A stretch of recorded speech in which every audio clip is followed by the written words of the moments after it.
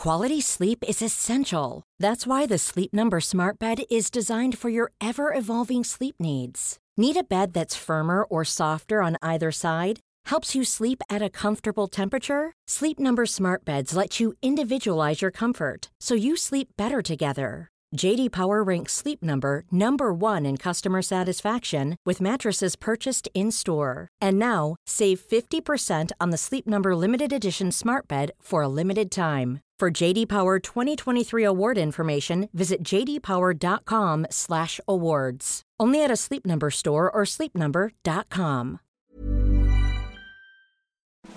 As well as doing responsible things like exercise and making podcasts, one of the things that's helped me through this period has been beer. And you could get 8 free beers delivered direct to your doorstep. All you need to do is go to beer52.com/party. That's beer, the number 5, the number 2.com/party, and cover just £5.95 for the postage, and you'll get 8 globally sourced fresh craft beers delivered right to your doorstep. You don't even need to leave the house. Think of it as a kind of cabinet of 8 great beers. Each month, Beer 52 send a case of craft beer from a different part of the world. Recent cases have included beer from the Alps, New Zealand, the USA, Ireland, Korea and Germany. So if you're looking to stock up or just fancy trying something different, Beer 52's Craft Beer Discovery Club is for you. And if you do change your mind, you can pause or cancel your account at any time you like. Every case also includes the award-winning craft beer magazine Ferment and a tasty snack. Just go to beer52.com/party and get your first case of 8 beers for £5.95. That's beer52.com/party.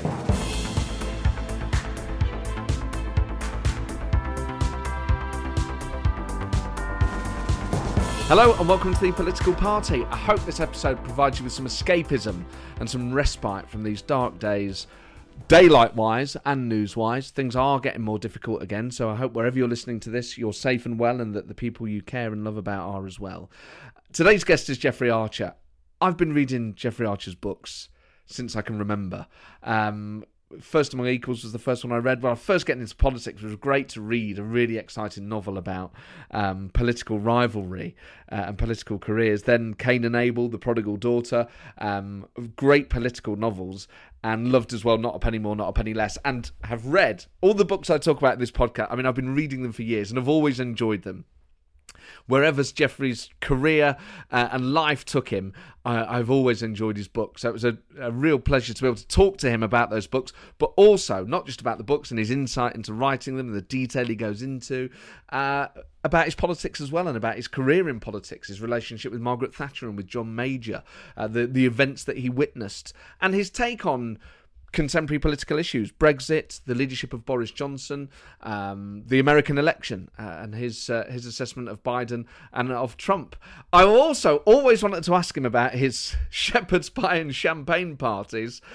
He gives us an insight into those. And also, if you're looking for tips on food, wine and culture, there are quite a few in this podcast that Jeffrey gives us. So I began by asking Jeffrey whether I should address him, as I always ask people with knighthoods or with peerages, whether I should address him as Lord Archer or as Jeffrey.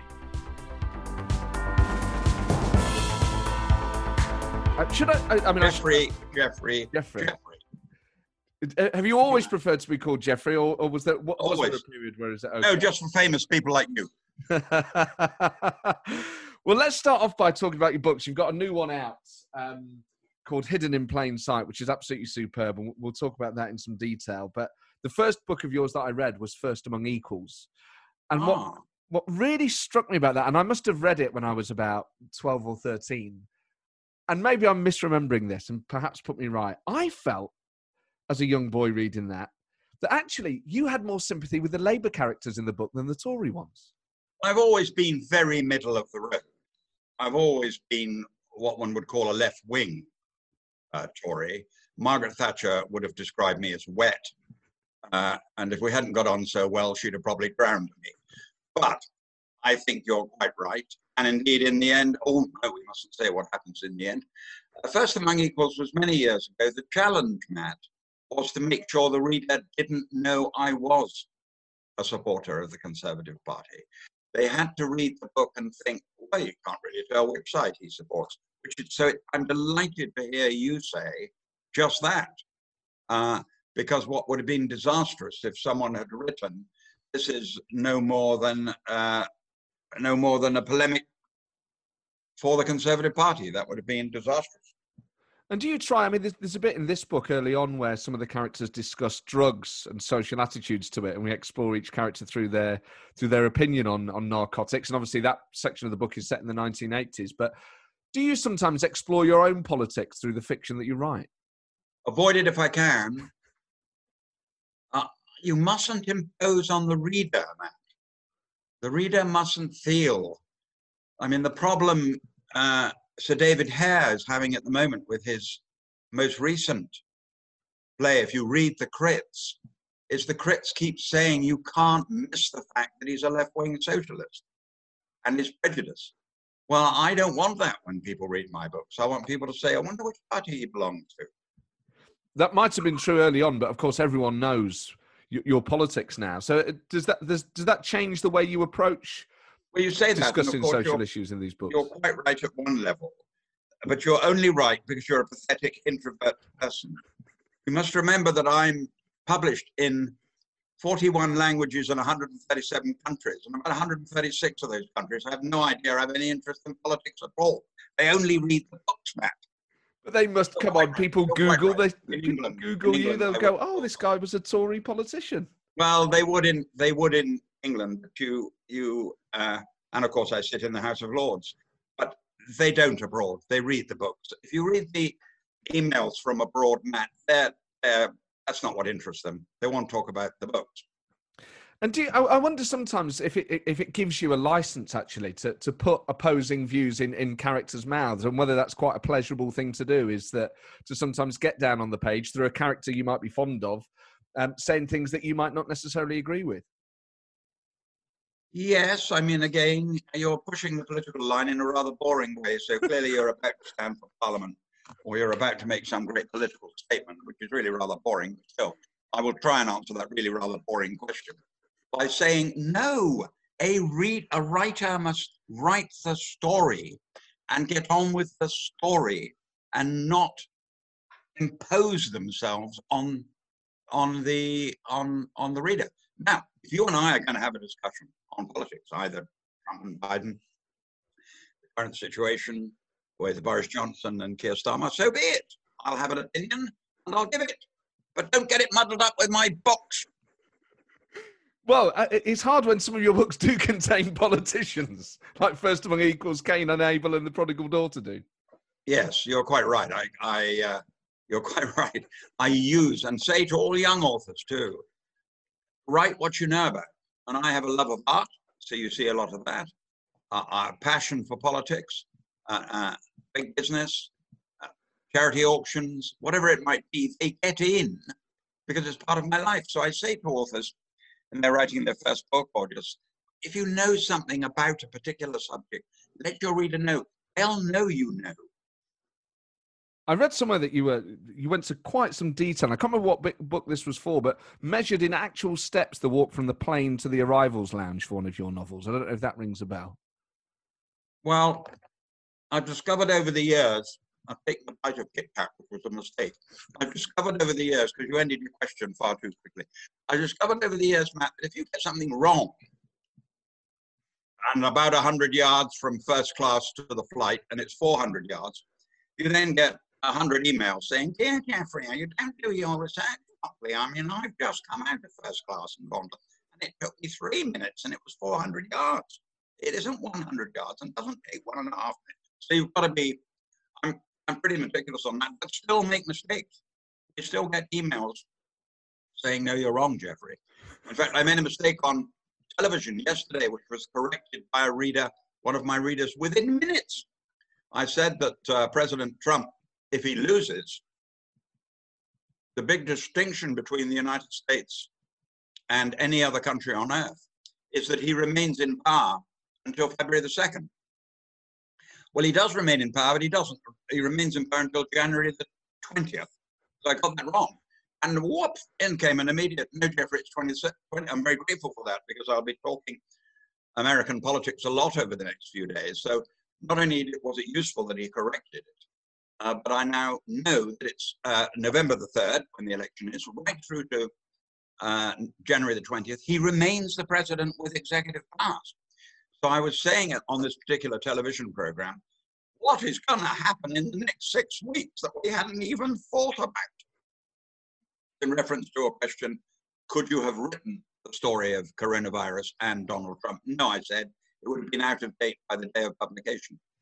But have you ever had the idea for a novel based around a sort of global pandemic or a dysfunctional president?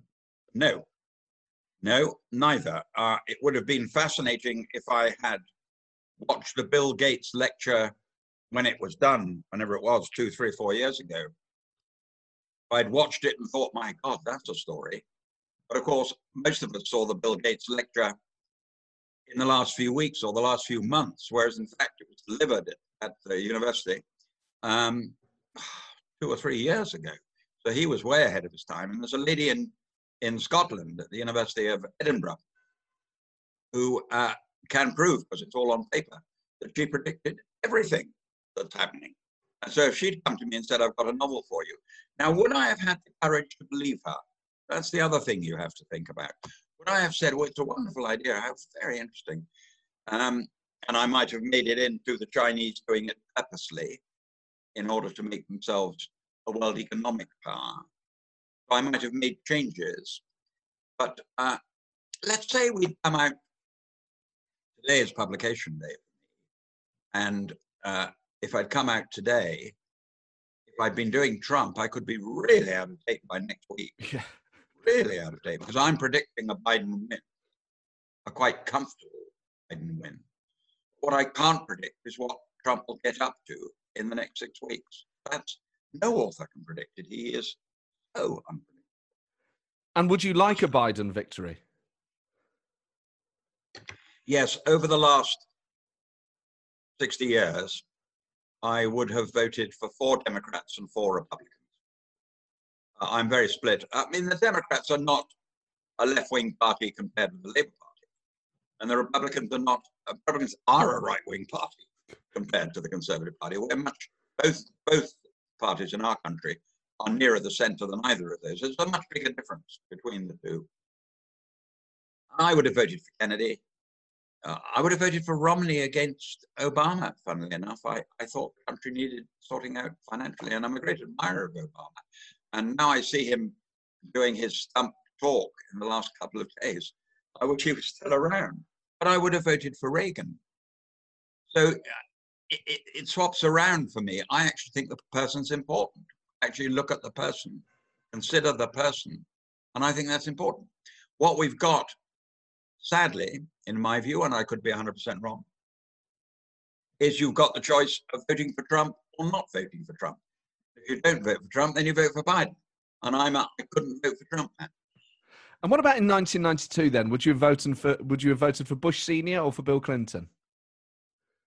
I think an admirer of Bush Senior, a very dignified gentleman, an old-fashioned politician, more a civil servant. And gosh, wouldn't we like to have someone like that in charge of America at the moment, who brings that sort of integrity and dignity. May I remind you of a sentence delivered, and I wish I could remember the senator who delivered it. At his funeral, his closest friend, a very distinguished senator, who'd had hard times, and he was talking about the way George Bush Sr. stood by him during those hard times, invited him to the White House, invited him to major events, so the world could see that he, George Bush, stood by his friends. And I thought that was wonderful.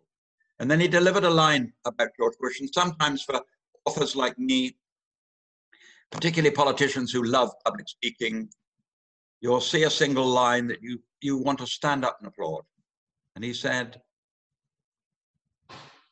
George, he said, was a humble man.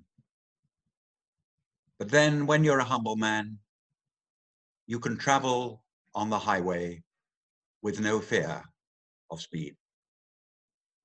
Beautiful, beautiful. Was that James Baker? No.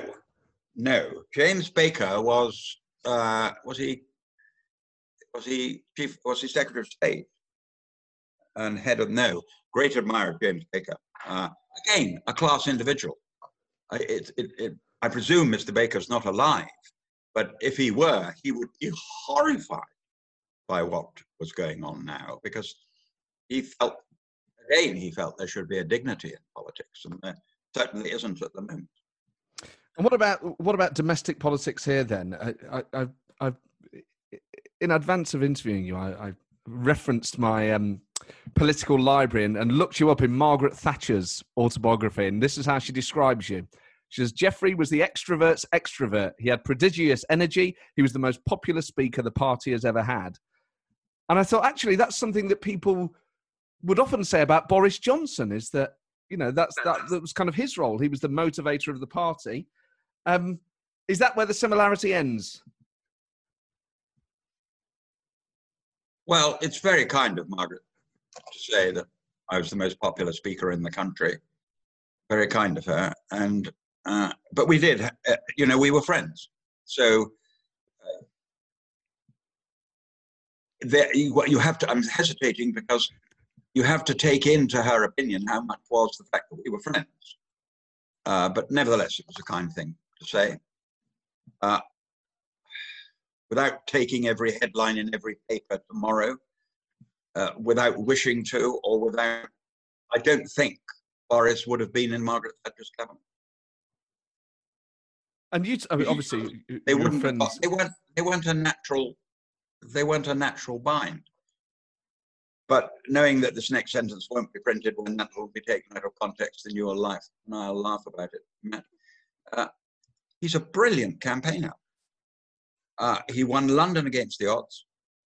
He won Brexit against the odds, and he got an 80 majority. You're talking about one hell of a campaigner. So anyone who is rude enough to take that sentence out, they are also typical of the generation we now live in, where you're misquoted.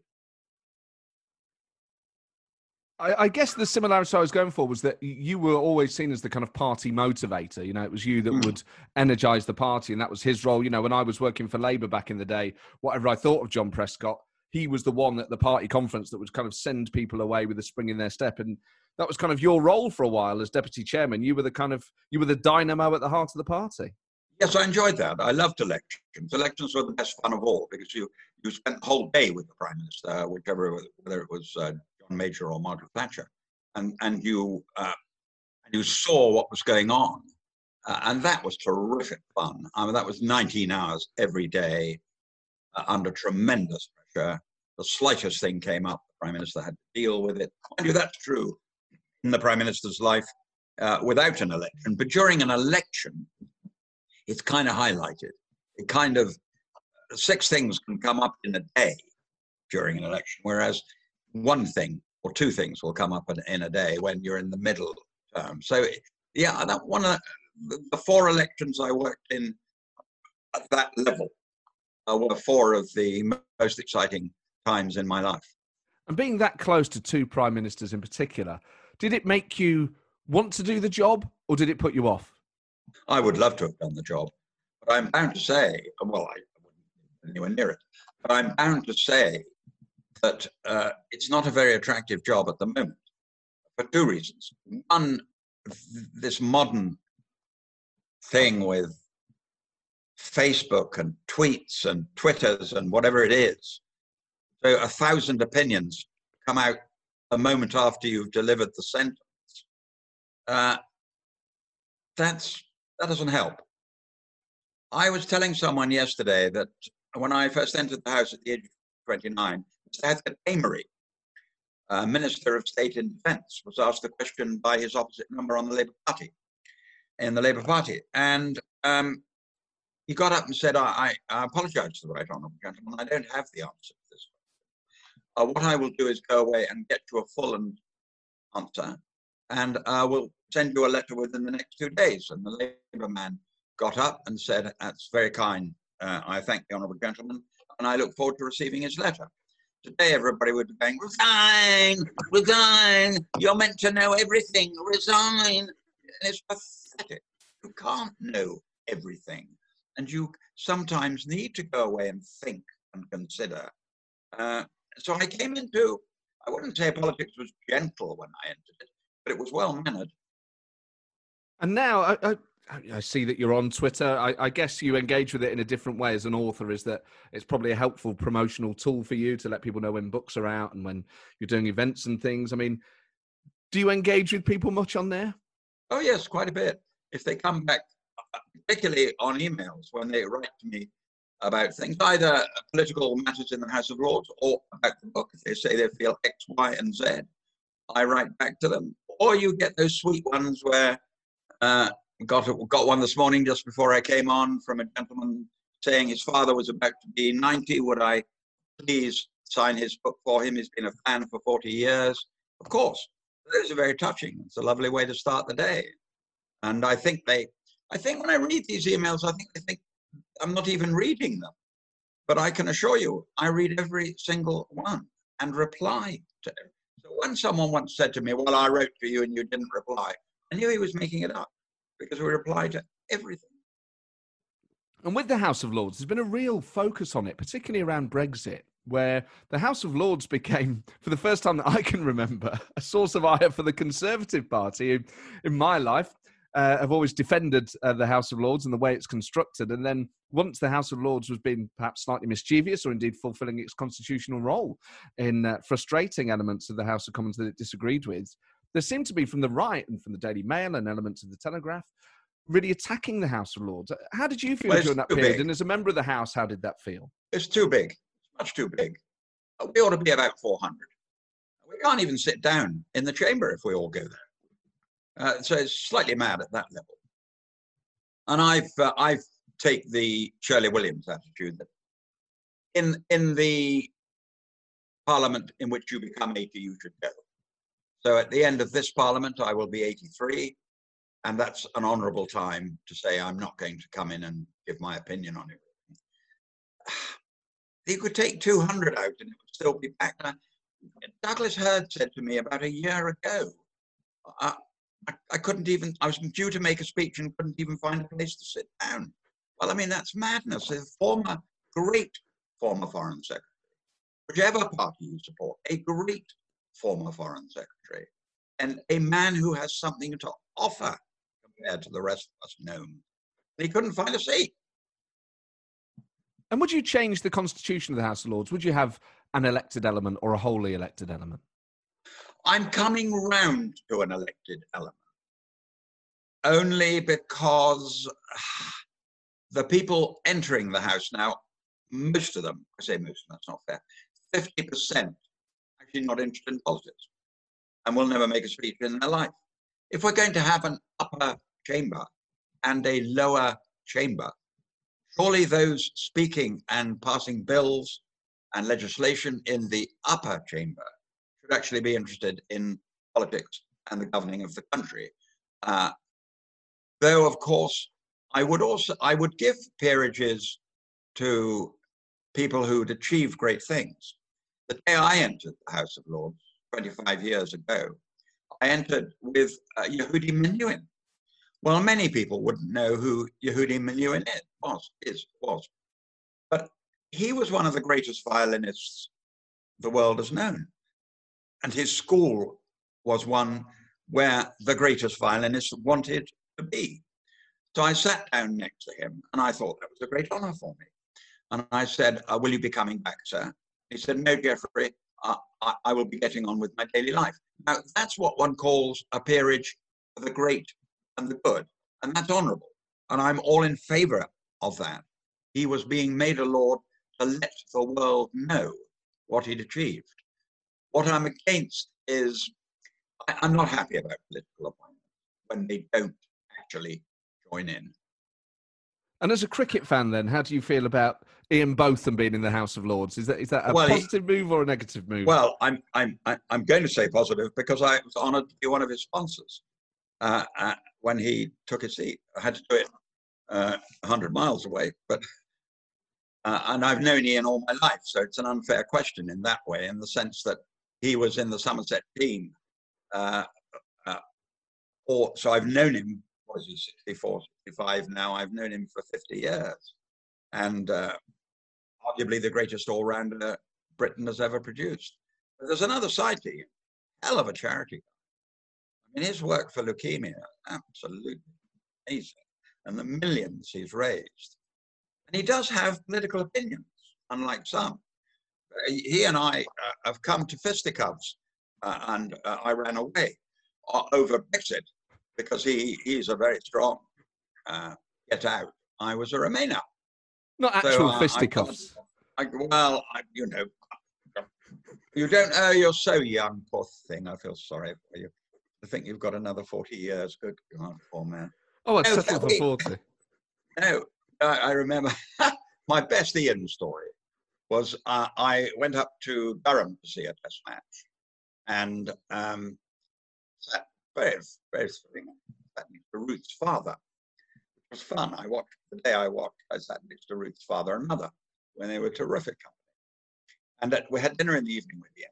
And Ian had 5 bottles of wine on front of him, deciding which one was the wine for the night. He really does know his wine. And Kathy said, now you've got to get Geoffrey home by 10 o'clock. So Ian looked a bit shocked. Because it was 30 years old, coming up 9. Geoffrey goes to bed at 10 o'clock. Now, Ian, you will take him home. Well, Ian, you will take him home at 9:45. You will. And God bless him, he took me home at 9:45. What I truly admire about Ian, he can stick up till 2 or 3 in the morning and then go and score a century. That was part of him, or go and do the opening bowling for England, having drunk a bottle of brandy. I don't know how he does it. He is literally an ox. Literally. He is a walking ox, and I love him. Well, I can see why you wouldn't want to get into a fist fight with him then. If he's as strong as an ox, that would be he's a bad guy. idea. I always say about him and Flintoff, who's another lovely human being. I've done auctions for him in Manchester, and he's a lovely human being. But what I say about both of those men, and I suppose it Ben applies. Stokes as well? Well, I don't know Stokes. I know both of them. But yes, it applies to them. If we were at war, all 3 of them would get the Victoria Cross. They'd see the enemy, and they'd say, hey, look, there's the enemy. Right. And off they'd go. And because they're brave as lions, all 3 of them. So perhaps best not to talk to Beefy about Brexit. I mean, did you have the experience that so many people had, that Brexit was quite frustrating when it came to discussing it with friends and family that disagreed? Well, my wife voted to come out. I voted to remain. Don't talk about friends. I was at breakfast with this woman who wanted to come out. No, Mary felt very strongly. Well, actually, I think we both, to be fair, we were both just in the other camp. Yeah. I am a traditionalist and like to stay still. Mary felt we could do a lot better out of it. And she was then chairman of Addenbrooke's, one of the great hospitals on earth. And people were flying in from all over Europe, parking themselves in Cambridge and saying, oh, I've fallen ill. They'd fallen ill the week before. They'd flown in to get to Addenbrooke's. That annoyed her. I mean, a lot of people, I'm sure, will have asked you this, and a lot of people speculate on what Churchill and what Thatcher would have thought of Brexit. You were very close to Margaret Thatcher. Do you think she'd have voted to remain or leave? I never answer that question because I don't know. I would have asked her. I would have said, which way are you voting, Margaret? And she would have told me. Not only would she have told me, and there'd have been a 30-minute lecture that followed on why I should do exactly the same as her. And I would have sat there and taken it on the nose and gone home. So I can't answer your question, Matt, in case you want. I'm having no intention of answering your question. But I can say, hand on heart, I would have said, how are you going to vote, Margaret? Whap! And do you think actually she could have gone either way then? Do you think there's a world in which you could see You're Thatcher pushing at something I've refused to answer. Get lost. You know, one of the joys of being 80, if I'd said that as a young politician, they'd have all said, poor Matt, poor little Matt over there trying so hard to do well and doing so bad. Go on, get on with it and get off that question. Now, I can't answer it, Matt, because I don't know. She was around when we went into Europe. Played a major role making changes within Europe to she felt strongly about. But I can't tell you which way she would have jumped. I've seen some very distinguished people giving an opinion on which way she would have jumped. But normally it was when they were promoting their own cause. That's often the way. What do you think her assessment of her assessment of the current government would be, and the way they've handled the negotiations with the EU? Well, are the negotiations on Brexit, or are we moving on to, is that a general question? Try and, at your age, you should be asking specific questions, pointed, able, so the person can answer them and not bluff and move on. The way you've worded it, I can bluff and move on. Try again. What would Margaret Thatcher's assessment of Boris Johnson's handling of the trade deal negotiations with the EU so far? You'd have to go back and say that he handled the cause of getting out brilliantly. He won and Cameron lost. And I was shocked by that. I got that wrong. I thought we would remain in Europe. I thought the British people would stay still, but so I got that wrong. And there would be those who say he made the difference. So in itself, that was an amazing piece of promotion. And he should, believing in that cause, he should be congratulated for having achieved it. The trade negotiations, how can we make a judgment? We don't know. How silly of you, Matt. I mean, there you are saying, how's he doing? We don't know what he's got yet. I mean, you all want to give an opinion. Why don't you go into Parliament and do some work yourself, you layabout? We can't say how and we went with the Americans. We're not going to know until either, stop laughing. It's the first time a guest has ever called me a layabout. We're not going to know if Trump or Biden has won, and that's going to make a big difference because the Conservative Party are desperately trying to build a better relationship with Biden's team. If Trump is re-elected, Boris already has a good relationship with the President of the United States. If, as I think, that Biden is going to be elected, then he has got to build very quickly a relationship, because if we were to come out with no deal, which I think is unlikely, if we were to come out with no deal, he'd better get the other eggs in the basket lined up. Would it be unfair to say that the brinkmanship around walking away or giving the impression that we've walked away, is that a been going on for 1,000 years? Is that reminiscent of every saying every no, deal? no? Oh, we can't talk to the other side. They're not fair. Oh, it's all over. Oh, we've suddenly found a settlement, because we don't know what's going on in the background. We don't know what civil servants are currently drafting. They'll be drafting great sections of the bill, and they'll already have been agreed. Barnier will have said, yes, we've got to discuss that. Macron will say, we've got to discuss that. Merkel will say, we've got to discuss that. But great drafts of it will already be done. So don't be surprised when the day comes and they say, oh, so we've got the document. They've had it for weeks, and they've been working on it for weeks. That's the way the civil servants work. They sweat away getting it all ready, so the politician can go right up to the tape making statements. But don't kid yourselves. Both Europe and Britain have been working on the details now and the drafting for a very long time. What about the implications of Europe for the Conservative Party? It's an issue that has always animated elements of the party. Do you mourn, as a former deputy chairman, the current position of the government, which is seemingly to predominantly recruit from the Leave side rather than the Remain side? Are we missing out on a broader government of the talents? Well, that's another thing I admired about Margaret. I mean, it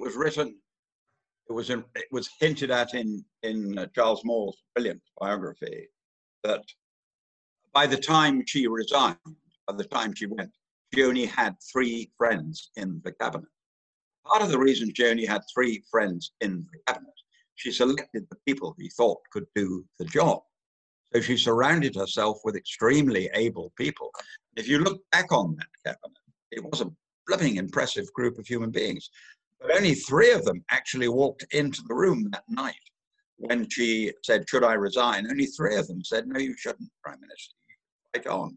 The rest all told her to go. Whereas if you appoint a cabinet, say, yes, of course you're right. You're wonderful, Prime Minister. Yes, you're right, Prime Minister. Is my car outside waiting to take me home? Yes, you're wonderful, Prime Minister. That's not what you should be doing. You must pick the most able people you can lay your grubby hands on. There aren't enough able people in Parliament to leave them on the back benches.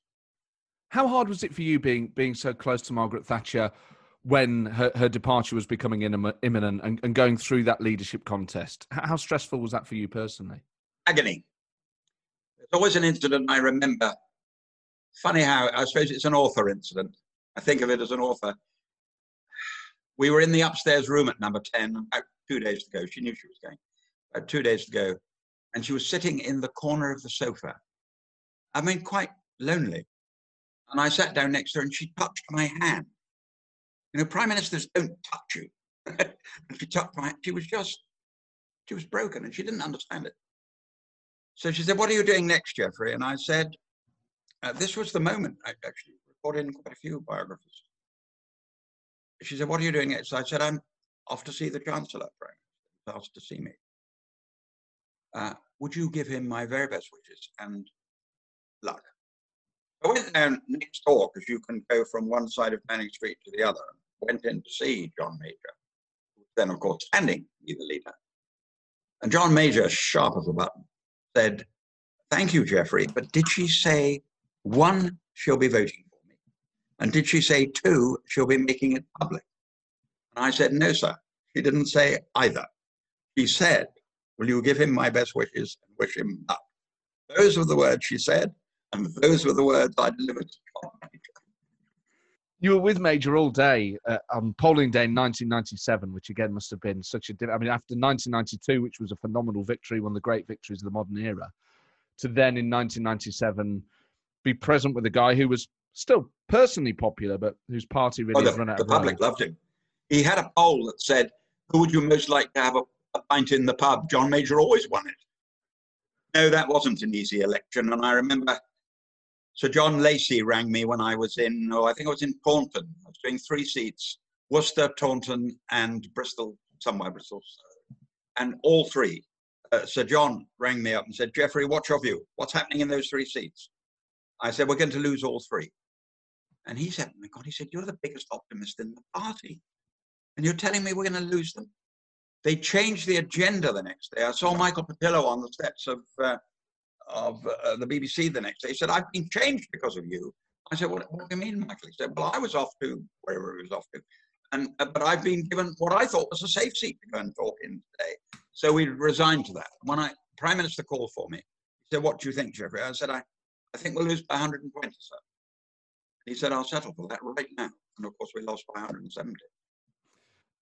Have you been back to Downing Street or to any of those places? You know, you were omnipresent almost for a while in those years. You know, that was your place of work as well as Parliament. You don't. I saw Malcolm Rivkin the other day, and he said, and even don't forget, Malcolm was Foreign Secretary, and a very distinguished Foreign Secretary, and right in the centre. And he said, "Oh, I haven't been to Downing Street for years." So once it changes, frankly, you're out, and that's a good thing in politics. You should have that in a democracy. As you go, shove off. So who else do you still see from that era then? Malcolm Rifkind, any others? Malcolm's a friend, and there are and John Gummer and Michael Howard. There's a group we meet quite regularly who chat. I don't agree with any of them. They don't agree with me. So it's one long blooming chat all the time. I think it was Dana when they were in power. So I see a lot of old friends, and I've got a lot of new friends, because when I stood for London, Sajid Javid and Nadeem Zahawi, and Priti Patel and Toby Elwood.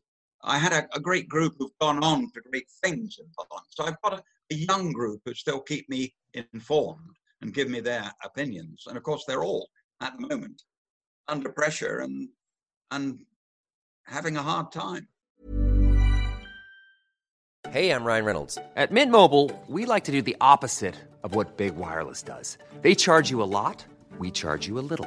So naturally, when they announced they'd be raising their prices due to inflation, we decided to deflate our prices due to not hating you. That's right. We're cutting the price of Mint Unlimited from $30 a month to just $15 a month. Give it a try at mintmobile.com/switch. $45 up front for 3 months plus taxes and fees. Promo rate for new customers for limited time. Unlimited more than 40 gigabytes per month. Slows full terms at mintmobile.com. Burrow's furniture is built for the way you live. From ensuring easy assembly and disassembly to honoring highly requested new colors for their award-winning seating, they always have their customers in mind. Their modular seating is made out of durable materials to last and grow with you. And with Burrow, you always get fast, free shipping. Get up to 60% off during Burrow's Memorial Day sale at burrow.com/ACAST. That's burrow.com/ACAST. burrow.com/ACAST. As you say, you were the Tory candidate for London Mayor, and then it was Stephen Norris, and Ken Livingstone won that initial election and was re-elected. Is there a world, is there a parallel universe out there where you become London Mayor and things would have been different? I mean, how do you think London would have been different had you won the election? Parallel world out there. I'd have captained the England cricket team. I'd have been Prime Minister. Yes, I'd have won the 100 metres at the Olympics. Of course there's a parallel world out there. None of it happened. But do you think you'd have beaten Ken? Well, the 100 yards, certainly. He would never have seen me. I mean, God, what was there about? No, I'd have been over the tape catting, signing autographs while he was still coming down the track. Yes. Next silly question. Well, would you have brought in things like the congestion charge? I'm just trying to imagine how London would have been different under an Archer leadership. Well, we did have things we wanted to do differently. But don't forget that Eddie Lister was my deputy. And he's another man who's gone on to truly great things. He now sits in the House of Lords and is the Prime Minister's right hand. He's a very, very important man in modern politics. And I chose him because he'd been the leader at Wandsworth. A friend and I admired him greatly. But he'd run Wandsworth so brilliantly that I knew if I became mayor, I would have a local government chief, a local government man who wouldn't let me make mistakes, who would bring to me his vast knowledge. So I was very proud when he agreed to be my deputy mayor. And when Boris stole him to do the same job, I was full of admiration. What a clever thing to have done, because Eddie is a very special guy. So I suspect it wouldn't have been a great deal of difference, because Eddie ran the show for Boris Johnson and Eddie would have run the show for me. I had other advantages. I've named those people who've gone on to the cabinet, gone on to hold my office. But also had Stephen Shakespeare as my chief of staff, who, when I stood down, invented YouGov. Yeah. And what a brilliant success that has been. And there's absolutely no doubt in my mind that Stephen Shakespeare would be in the cabinet now, probably Chancellor. He's a shrewd cookie, and he's taken that from nothing to a £1 billion company. It's an amazing achievement. And so I was lucky to have him as my chief of staff. Nobody says, I wonder what it would have been like with you as mayor, Geoffrey. But a lot of them say, my God, you had a wonderful team. So what I like picking people. I like people around me who will impress and will do a good job. And I can honestly say to you, I had a brilliant team ready to run London. After that election, obviously, quite a difficult period in your life. And one of your most powerful books, three of your most powerful books, are your prison diaries. Belmarsh in particular, which is just this incredible first-hand account of a member of the House of Lords, a distinguished politician, ending up in a Category A prison with some very dangerous people. There's so many questions I want to ask you about it. You know, the things that really stick with me from that book, and I read it the moment it came out, were the rap lyrics that you could hear blaring out from a different wing. That really tickled me. And the fact that you wouldn't have tickled you, I'll tell you that. You wouldn't have slept. It was the one thing, I wrote about it yesterday, funnily enough, because the big shock is the prison diaries keep on selling. I thought it's 20 years ago. I thought they would disappear and that would be forgotten. No, they keep selling. But I wrote the other day when someone asked me, you would like to sleep at night, but it's impossible. There's loud music the entire night. And in the end, you learn to sleep with loud music the entire night. But I was only there for 3 weeks, so it wasn't exactly, a lot of people who would say, I'd like that 3-week experience. I'd like to have gone through it. So, no, you wouldn't. Well, yes, you'd be a bit pathetic. Oh, I wouldn't. I think for most people, it's their worst nightmare. For an author, it was amazing. Were you ever scared? Yes, of course. There were some very tough, evil people in there. But I quickly discovered they were scared of me in a totally different way. They thought if they said something stupid, everything around them would start laughing at them. So I didn't work it out till it's in the book. I didn't work it out until quite late, that with the exception of the truly stupid, the others, quite a few of them, who are pretty bright, said, wait a minute, don't take him on. And what they meant was, not with fists, because of course they'd have slapped me with one punch. Don't take him on with words. And that was interesting. It gave me a chance to talk to them and learn from them and gain true knowledge, which I hope has come out in those 3 books. And indeed in Prisoner of Birth and in the 12 short stories as well. So yes, it was an amazing, it seems a long time ago now, 20 years ago, but it was an amazing experience. And I don't know if I'm right in saying this, but for me, I think that if I ever imagine going through that, it's the bit being in the Group 4 Securitas van on the way there. For some reason, if ever I imagine going to prison, that's the bit that I imagine is the worst bit. I don't know if that's true or not. Well, no, let's send you there for a couple of years and you can decide what worst bit is you will move on. But in one of the books, you publish in the picture section some of the artwork that some of the prisoners did, and it's fantastic. Oh, it's great. In prison, I got involved with a murderer from Glasgow who was clearly bright, and I beat him up mentally, and he ended up with 6 O levels, 3 A levels, and a degree. There wasn't any doubt in my mind there's talent in prison. Often they come from bad family backgrounds and had genuinely bad starts. It made one realize the privileges I'd had in life and would continue to have after I came out, and they wouldn't. Oh yes, the art, you're quite right, the art department had 2 or 3 people. I thought, wait a minute, if you were in a graphics department in a major company or something like that, they would be jolly lucky to have you. But that isn't the way their world had gone, and they weren't the only ones. One of the things that fascinated me was that you spent your money on Evian when you were in there. On what? Evian, yes. Rather than chocolate or something else. Well, no, thank you very much. I wanted Evian. Well spotted. But that's always stayed with me. I thought, well, I'd just drink the tap water. I'd get used to the tap water and spend the money on food. Yes, sadly, the prisoners spent the money on cigarettes. And that was the reason they were always penniless. They took their whatever it was each week and just bought cigarettes. And God knows how many of them were also buying drugs. Have you stayed in touch with any of the people you were? I stayed in touch with 2, and sadly they both died.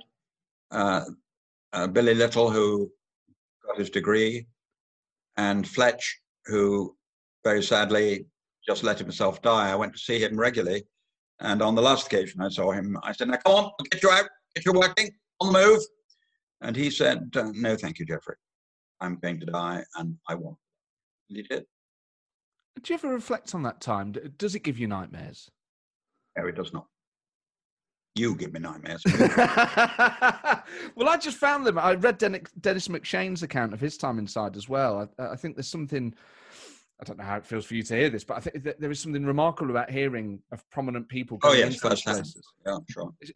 They're really powerful things, but I got the sense with him that he kind of wasn't ready. He wrote the book, and that was probably quite cathartic, but that he didn't really want to talk about it much after. I mean, do you feel the same? No, get on with life.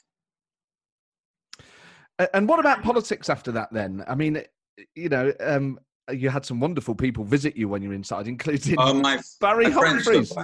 Yeah, it's a great privilege that, I mean, they all try. I mean, the governor said to me, you're a menace, Archer. I said, why? He said, I've had Billy Connolly on the phone this morning saying he wants to come and see you on Saturday. And I said, you'll have to wait 3 months. And Billy said, I won't be here in 3 months' time. I'll be in America. And then he let him come in. Dame Edna came in and caused the riot. I mean, no, my friends stood by me. I had 2,000 Christmas cards first year. They had to fill the library with the Christmas cards. And friends stood by me. Friends do, Matt, when you're in trouble. It's second-rate people who only cling on to you when you're doing well, who don't stand by you. And I think I can honestly say, when I came out, that only 4 people fell into that category. Because when I held my Christmas party, we had a 93% acceptance. It was the biggest turnout the year after that we've ever had. So my friends wanted to place on record very clearly, not least Margaret Thatcher, who took me to the Ritz, took Mary and myself to the Ritz with Dennis, and didn't have her corner table. She took the center table. She said, right, we'll let them know Very much. How on earth did you get to know Billy Connolly? Many years ago, I spoke at Glasgow University for the Conservative Party with Michael Heseltine, supporting Her Majesty's government. We lost by 617 votes to 11. Yes, it wasn't I can't pretend it was one of the great evenings in my life where I felt oratory actually swayed the audience. But let me tell you something about that meeting, Matt, and modern politics. When the President of the Union stood up and thanked us both for coming, we received a standing ovation. Wow. They hadn't come just to be rude to us. The Glasgow University people had come to hear the argument and they voted against us. But they appreciated that we'd flown up to Glasgow to the Union and spoken and taken it on the nose. And the speaker on the other side was John Smith. Wow. And we remained friends for the rest of our lives. I really think he would have made a very fine prime minister, very fine man. We remained friends for the rest of my life. So when I was electioneering at one particular election, he was in hospital having had a heart attack. And I went in to see him. I rang Matron and said, could you ask Mr. Smith if it would be all right to come and see him? He might think it's appropriate. So John said, in. So in I go and sat on the end of the bed. And I said, listen carefully, Geoffrey. Listen carefully, I have selected 2 young men to be in the business. He was then Shadow Secretary of State for business. I've stolen the best 2, he said. And you better keep your eye on them because they're going to cause you trouble. Thank you, John, I said. Are you going to tell me their names? Yes, he said. They're Tony Blair and Gordon Brown. They are my 2 people in my department. So he'd spotted them. He'd spotted them all those years back and put them in his department. He was a pretty cool dude, that one. And I liked him too. He was a very straight, decent man.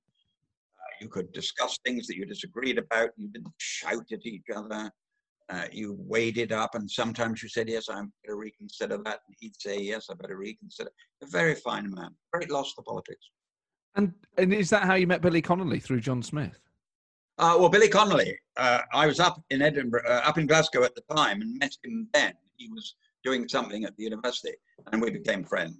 I can't say we're the same when it comes to the way we live. He said to me when I was speaking in Sydney, he rang up and said, Geoffrey, let's have dinner. I said, what a lovely idea, Billy. He said, I'm on stage. Straight afterwards, you and I can have dinner. I didn't realize that when Mr. Connolly goes on stage, he comes off when he feels like it. It may say in the program, Mr. Connolly will come on stage and leave at 8 o'clock and leave at 9.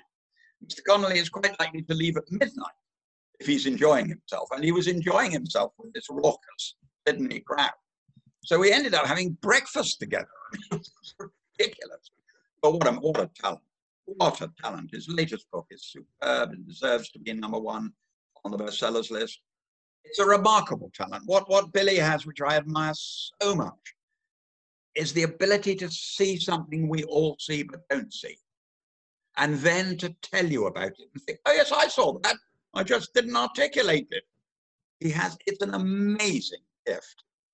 He's a very, very rare and very special man. And I suppose that's something as a storyteller yourself that you value. I mean, do you think as an author you can learn from people like Billy Connolly, from stand-ups? You can learn from everybody. You can learn from everybody. Anybody you meet in life, you'll learn something if your eyes open. My mother used to say, you don't learn anything when you're talking. I deliberately didn't talk then. Yeah, no, yeah. In the hope of learning something. Silent mode. You mentioned your parties earlier. One thing I've always wanted to ask you about was your famous or perhaps infamous shepherd's pie and champagne parties. What's infamous about champagne and shepherd's pie, you burn? Just because you're not invited doesn't mean it's infamous. It just sounds like they're 2 of my favourite things. So it sounds like a really good combination. Oh, well, that's the same. Mary always wanted, when we started them 40 years ago, I think Mary felt that shepherd's pie was wrong. And I said, heartache, I will tell you now, men will cross the earth for shepherd's pie. They will queue for shepherd's pie. In fact, Tom King, Her Majesty's Secretary of State for Defense. It was a 2-night party in those days. He and his bodyguards, 4 of them, came 2 nights running. And I said to the bodyguard, I hate to point this out to you, but the Secretary of State came yesterday. He said, yes, he does love shepherd's pie, and he never gets it at home. But he just came in and had his shepherd's pie and went. So there's a group of men like you and me, Matt, who love shepherd's pie. It's the best. I think it's the best dinner you can have. What a combination. Well, yeah, but it's a mixture of proper homely food, yes, and then a bit of decadence on the side. Yes, that's what we tried. So maybe I got a problem too, because you don't know about it. You're not invited, and you never will. If you leave the party, you get a cheddar cheese, because I come from Weston-super-Mare. You're given a cheddar cheese, and I can assure you, the trouble we're having this year with having to cancel the party is the amount of people are ringing saying, you know what, my cheddar cheese. And the cheddar cheese is the best.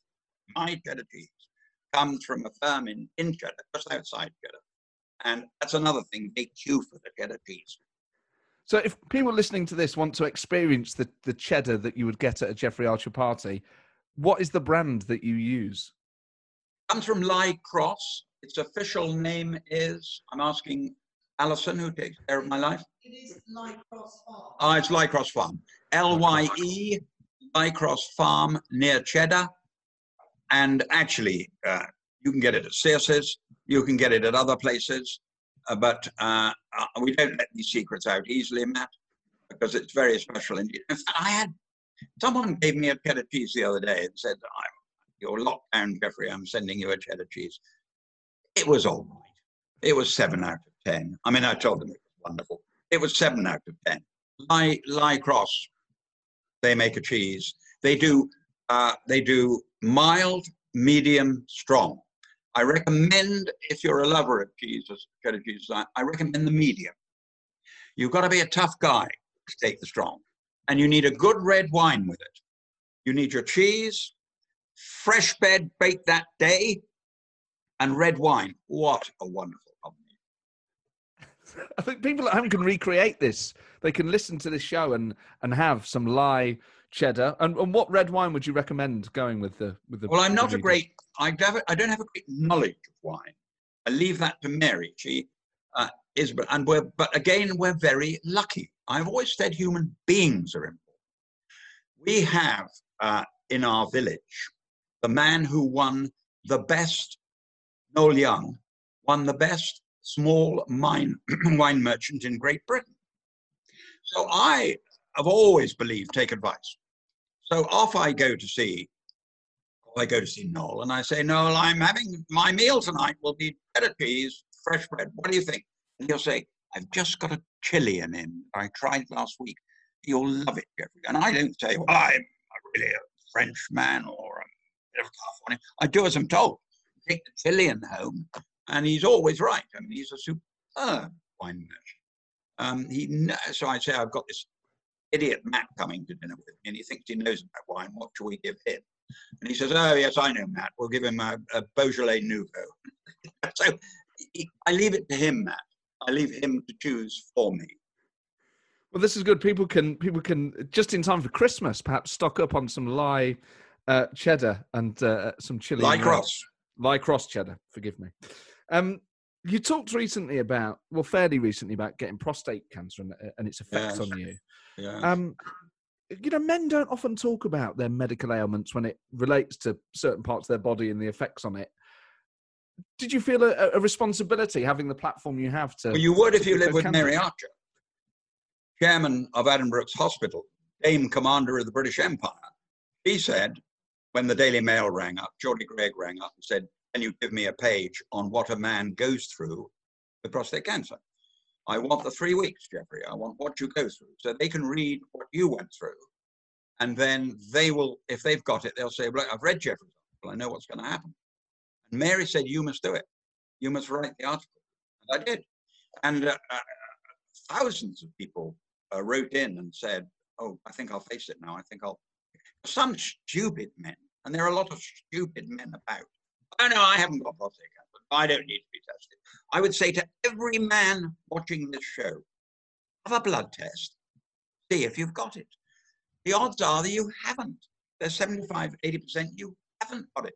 But if you have, for God's sake, have the operation. So I had my test, and my PSA had risen to, I think it was 6.2. I had a friend who had PSA of 50 and didn't go in to be operated, the complete idiot. By the way, we're talking about a man who I admire and think highly of. Until I beat him up and pushed him in the Fleming Hospital.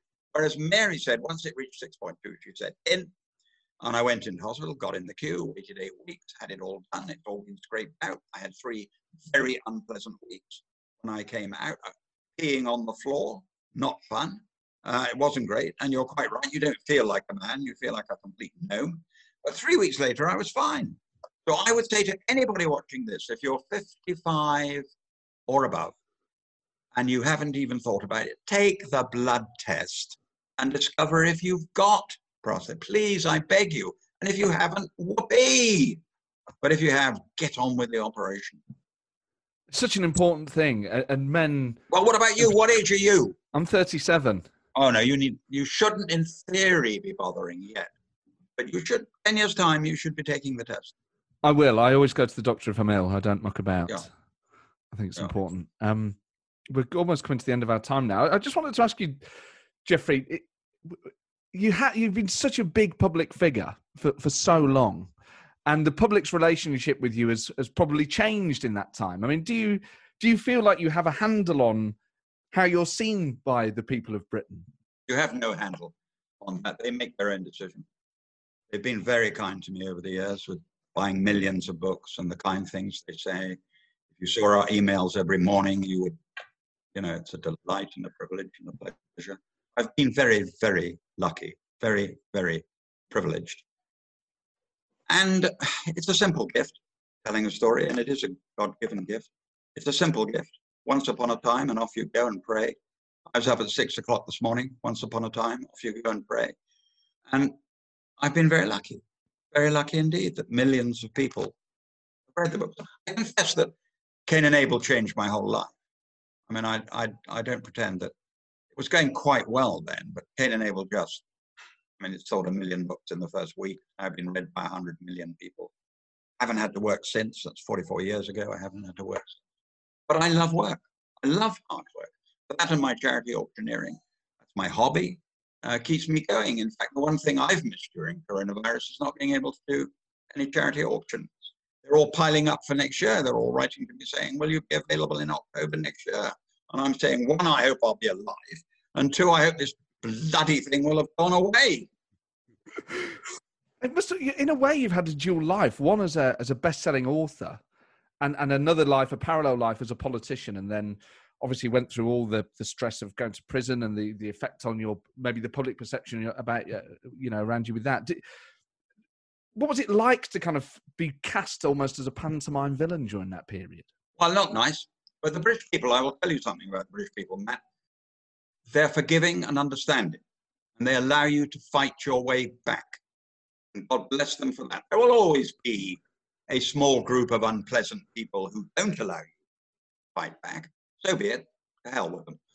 I'm grateful to all those who've allowed it. Because they told me when I left prison, the book sales would go down. It went up. So I'm not complaining. No such thing as bad publicity, perhaps? No, that's not true. That's not true. There could be offences you were involved in that are totally unacceptable. For example, the way you treat women or rape, any of that, being a paedophile, there's no way back from that. No way back. There shouldn't be. Sadly, we say that, sadly, because it's just terrible, terrible. But no, the British people are much more. And with the books, I read the Clifton Chronicles. I started reading the Clifton Chronicles a few years ago on holiday, and I thought it was a great idea to effectively say these are going to be a set of 5, and it ended up being a set of 7. And it was a real thrill, almost like it was like the literary equivalent of a box set to be able to get through and know that there was more coming. You're doing this now with William Warwick. Do you have a plan for the next few books? Is this going to be one, well, 2, or 3? They're all individual books. Each one of them is an individual book. The first one, Nothing Ventured, was when he's a constable, and he's dealing with art fraud. He comes in, he's made a young detective and is put into the art fraud squad. They're individual books. The second book, the one Hidden in Plain Sight, and what a thrill it was to see it go to #1 this morning. I mean, it's such a thrill. I still get that terrific thrill. I touched my phone and there it was at #1. A real thrill. That's about drugs. He's promoted to detective sergeant. The third book, which I wrote during coronavirus, is Turn a Blind Eye, and that's about police corruption. And I'm going to move on to fourth book, which will be Murder. He will go promoted. He will go constable, detective constable, detective sergeant, detective inspector, detective chief. He'll move all the way up. And if I live long enough, Matt, he will become commissioner of police. You can read each book. It doesn't matter which one you pick up, but you can read each book because they're individual murder, whatever it might be. But he will go from being a constable on the beat, and he will end his life as commissioner of the Metropolitan Police. So that was the big idea. When you say what was the idea, that was the concept that I had. I'm going to take this kid out of school, out of university, and I'm going to take you through his career. And invited a very distinguished policeman, Chief Superintendent John Sutherland, to be my chief researcher, and the wonderful Michelle Roycroft, Detective Sergeant Michelle Roycroft, been in the drug squad and the murder squad. So that I didn't make any mistakes. So that when you read about, in this book, when you read about marijuana, and I say that 5 million people are on marijuana. Cocaine and crack cocaine, 500,000 people are on cocaine and crack cocaine. 250,000 people on heroin. So I've got to get the figures right, I said, otherwise, and I got the figures right. More fun when they told you anecdotal stories about what had happened. Sometimes just a sentence could become 5 pages. The head of the drug squad said to me, well, I had this man who, I knew he was a burglar, very successful burglar. They used to send me a Harrods hamper every Christmas. I see you light up because you know that's the first 5 pages of the book. That's all he said. So the first 5 pages of the book is the whole team sitting around the table. And there's this Harrods hamper in the middle of the table. And they can't touch it. They can't go anywhere near it. It has to be sent down for fingerprints. All the stuff has to be taken away and given to charity. But he was still sending it every year with the message, better luck next time. And I said to Paul, who's the head of the drug squad, lovely that I know 5 million people take marijuana. The hamper story is human. The hamper story is you on your daily job, cursing away at this man. And I said, did you get him? And he said, yes, he's in prison. So yes, human contact is a very important thing in research. Very important. It's interesting that the next book's about police corruption because reading parts of Hidden in Plain Sight, it reminded me a bit of Line of Duty. I don't know if you've seen that, the Jed Mercurio. I love Line of Duty. I think it's a great television show. I can't wait for the next series. I love it. I wonder if that is kind of, I mean, I suppose you're influenced by all sorts of things, the anecdotes that people give you, just ideas that you see in other walks of life. I wonder if a bit of Line of Duty has come into the books. Last night I was watching Sherlock Holmes. How do you know what gets into your mind and sticks there? And how his brain works, or how Conan Doyle's brain works, and how he went about his solving. I'm looking all the time, reading all the time, and hoping to learn all the time. To me, I get a bit of that, and a bit of this, and a bit of that, and then Paul will say, you can't do that in drug, Jeffrey, it doesn't work, whatever it may be. But in the end, you've got to weave the story. You've got to actually put the words on paper and hope that the reader will say, wow, I'm enjoying this. And you write these out in longhand. You do these on a laptop or a computer. I can't turn the machine. Mary says I can turn the light on, but that's about it. No, I have now. This machine I'm talking into belongs to Alison, my personal assistant. She turned it on this morning. She got you on the screen. I'm talking to you. When you say goodbye, which I hope will be fairly soon because I'm getting bored with you, she will come across and she will turn the machine off because I can't. Do you keep all those written manuscripts, or do they go in the recycling? Mary does. She puts them all. In fact, very, very great. Being serious for a moment, very, very great honour. 9 months ago, a year ago, I had a letter from the Bodleian at Oxford saying, would it be possible to have the first edition Cain and Abel? And I said, this is a great honour. I will bring it. And Mary had put it all in a box. I said, where is it? Where? Help! She knew exactly where it was. And we went and took the box, took it down to Oxford and handed it over to the Bodleian. Little ceremony when they received it. And every word handwritten. And I was very touched that they wanted what I would call first draft and written Cain and Abel. That is very, very cool. How frustrating is it for you when you put so much effort, and literally handwritten effort, into all these books? When the occasional conspiracy theory surfaces, and people say, "Oh, Jeffrey Archer doesn't write it himself; his wife writes it, or he pays other people to write it." Well, only a very stupid person would say his wife writes it, because she's a scientist, and she couldn't weave a tale in that way. Only very stupid people would say someone else writes it. Because where are those people? And why aren't they being paid £1 million for their work? Those are jealous, stupid people. And when you see them, Matt, if you're one of them, look in the mirror and say, I'm a jealous, stupid person. No. Graham Greene once wrote wonderfully, the more famous you become and the more you're read, someone will say someone else is writing it. I write every word. And one of the joys of keeping all of the handwritten proofs is that no one can, only a complete idiot or someone who is totally prejudiced would even dare to mention. But this is something even Shakespeare had to bear. Who? No, I only say that because I got a statue of him down there in front of you. Now what do you forget about Shakespeare, young man? Yes, of course, he was the greatest writer that has ever lived. What a storyteller. If you didn't know the end of Romeo and Juliet, wow, wouldn't you be shocked? The problem with all his plays is you know the end. So you pop along to the National Theatre to see your Macbeth, to see your Richard II, to watch A Midsummer Night's Dream, but you know the end. Someone said, what would you like? I said, I'd like all my knowledge of Shakespeare wiped out of my head in one go. I wouldn't even know he existed. And I could go and see these plays. People forget he's not only the greatest writer our nation has ever produced, he's the greatest storyteller our nation has ever produced. And do you have any tips then for when life returns to normal? Are there any budding playwrights? Are there any plays that you want to see? No. This is the chance to write. You're locked down. You're made to stay at home. Don't wait to come out of it and then decide. Get writing now. You'll never have a better chance.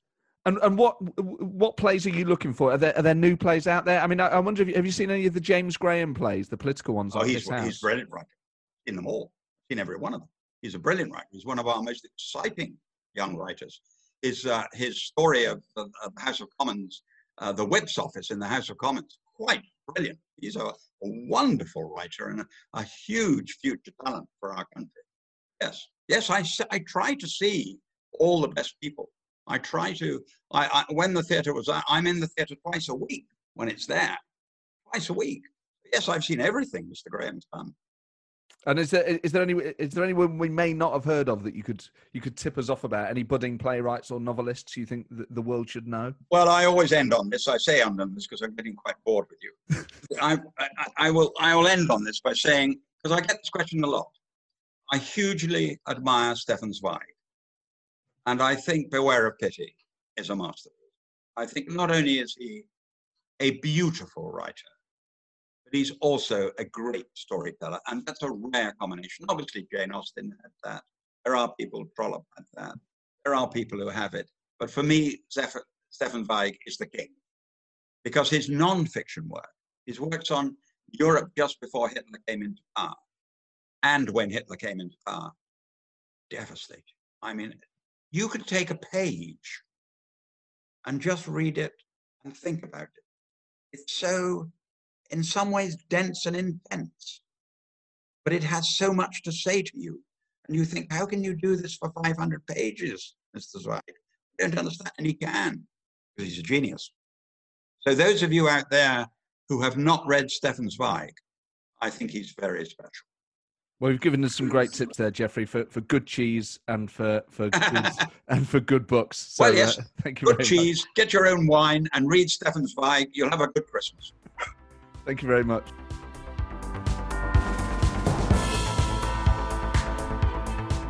Well, there you go, Geoffrey Archer. I think that's the first time I've been called a layabout by a guest or been told that I'm boring the person I've interviewed quite so often.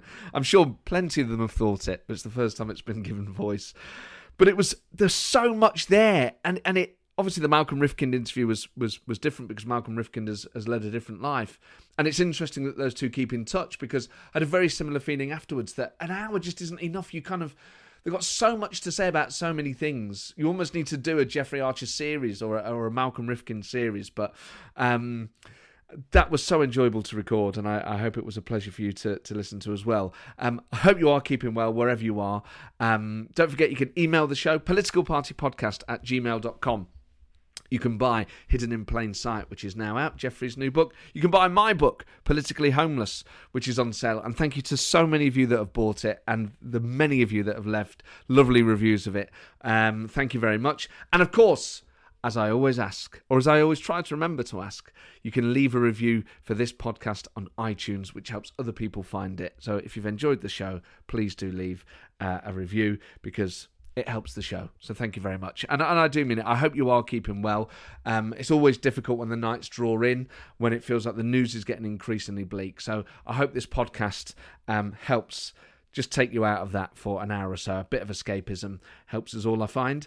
And a bit of just, politics that isn't all about Brexit and coronavirus is, I think, perhaps a welcome diversion from where we find ourselves at the moment. So I have some brilliant guests lined up in the coming weeks and months, which are very exciting. I never like to announce them in advance just in case. I don't like to jinx it, but some absolutely brilliant guests coming up. So there we are. That's this for another week. I do hope you're well. Take care of yourself. I'm just sort of ending like Jerry Springer now. Take care of yourselves and each other. Ta-ra.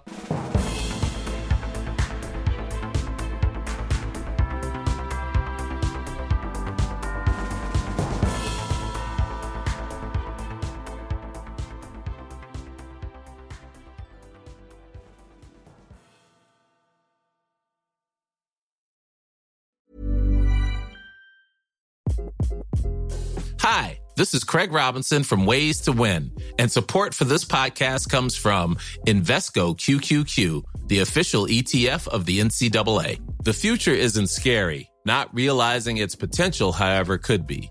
Just like on the recruiting trail, I've seen potential come in many forms as a coach. Learn more at Invesco.com/QQQ. Let's rethink possibility. Invesco Distributors, Inc.